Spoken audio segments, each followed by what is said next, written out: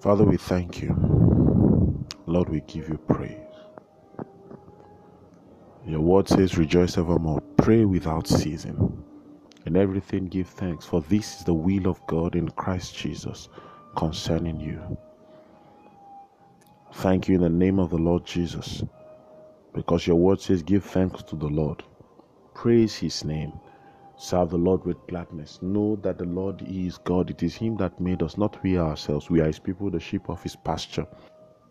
Enter into his courts with thanksgiving, into his gates with praise. Lord, we thank you. Father, we praise you. Lord, it's a new week and we are conscious that only you could have brought us here. I will give you praise and glory. In Jesus' mighty name, we pray. Father, again, I ask that the next few moments will be moments of life, of light, and of lift. One more time, we are grateful. In Jesus' name. Well, good morning. It's an honor to be in your space, bringing you God's word. We are glad to be in a new week. And I pray that God just opens his word to us and causes us to see.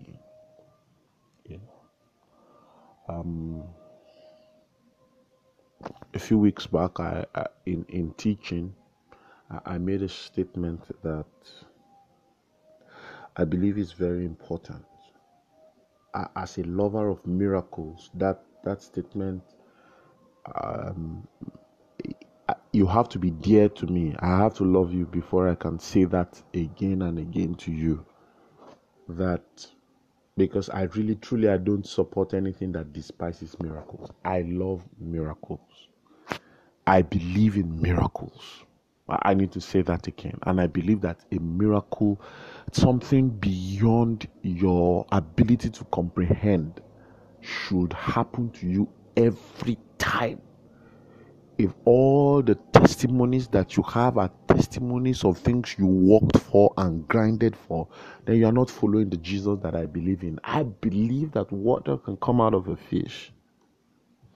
So what I'm about to say has nothing to do with playing down on a miracle. You can't take that, run off and say, I said something derogatory about miracles. But I want you to understand this, that in my study of God's word, I have found out that even in a miracle, there is a principle. Yes, it is true that one of the principles of God is that from time to time, your life must be interjected with the miraculous, or else you will never, ever, ever, again, ever get to the top.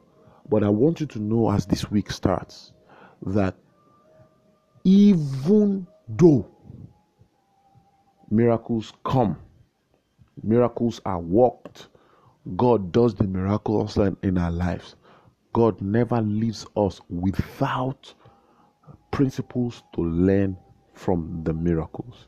It is those who learn principles that live in the miraculous. You can have a miracle and you will still need another miracle. But if you can take the seed of the principle that is inside the miracle, you will be able to reproduce this outcome again and again. You will be able to reproduce the outcome again and again. The Bible says in the first miracle that Jesus did, something significant, that Mary said to them, whatsoever he says for you to do, do it. It is to the end that a miracle will be worked, but there was a vital principle that God is tied emotionally to the person that is a die-hard obedient person. God will support with the whole of his being a man that is willing to do his word without fear. That's a principle. Scripture says he said to them, go and fill the water pots. According to that scripture, scripture says there were those water pots that were kept there according to their tradition. That means the miracle, the materials for the miracle were not sourced from outside. There was something already seated there. So the second principle you can learn there is that there is something that you have in your hand that when it goes out, it becomes a miracle. There is something. The Lord of Sabaoth will never leave us without a seed. He will never leave us without something to sow. There is a word in your heart. There is problem, yes, but there is something in your heart. There's something you can do. The Bible says those water pots were seated there. Let me tell you something. Your heart is the most fertile ground for any kind of outcome that you can have. Begin to plant some seeds in your heart. Take your heart and begin to churn out, bring out, begin to put revelation in it. You will be shocked at what you can produce. You'll be shocked at what you can make out of your life. Those are the principles. We are concerned about how that the water turned to wine. But I'm concerned that those guys fetched the water and took it to the master. That means on your way to the miraculous, you must have a dogged, die-hard faith on Jesus. If he said, I should fill it with water, I'll fill it with water. If he said, I should serve it, I'm going to serve it. Guys, those who live in the miraculous understand consistency of obedience. I trust that blessed you. I'm sure God let me this. And I thought to bring you a word of faith and hope.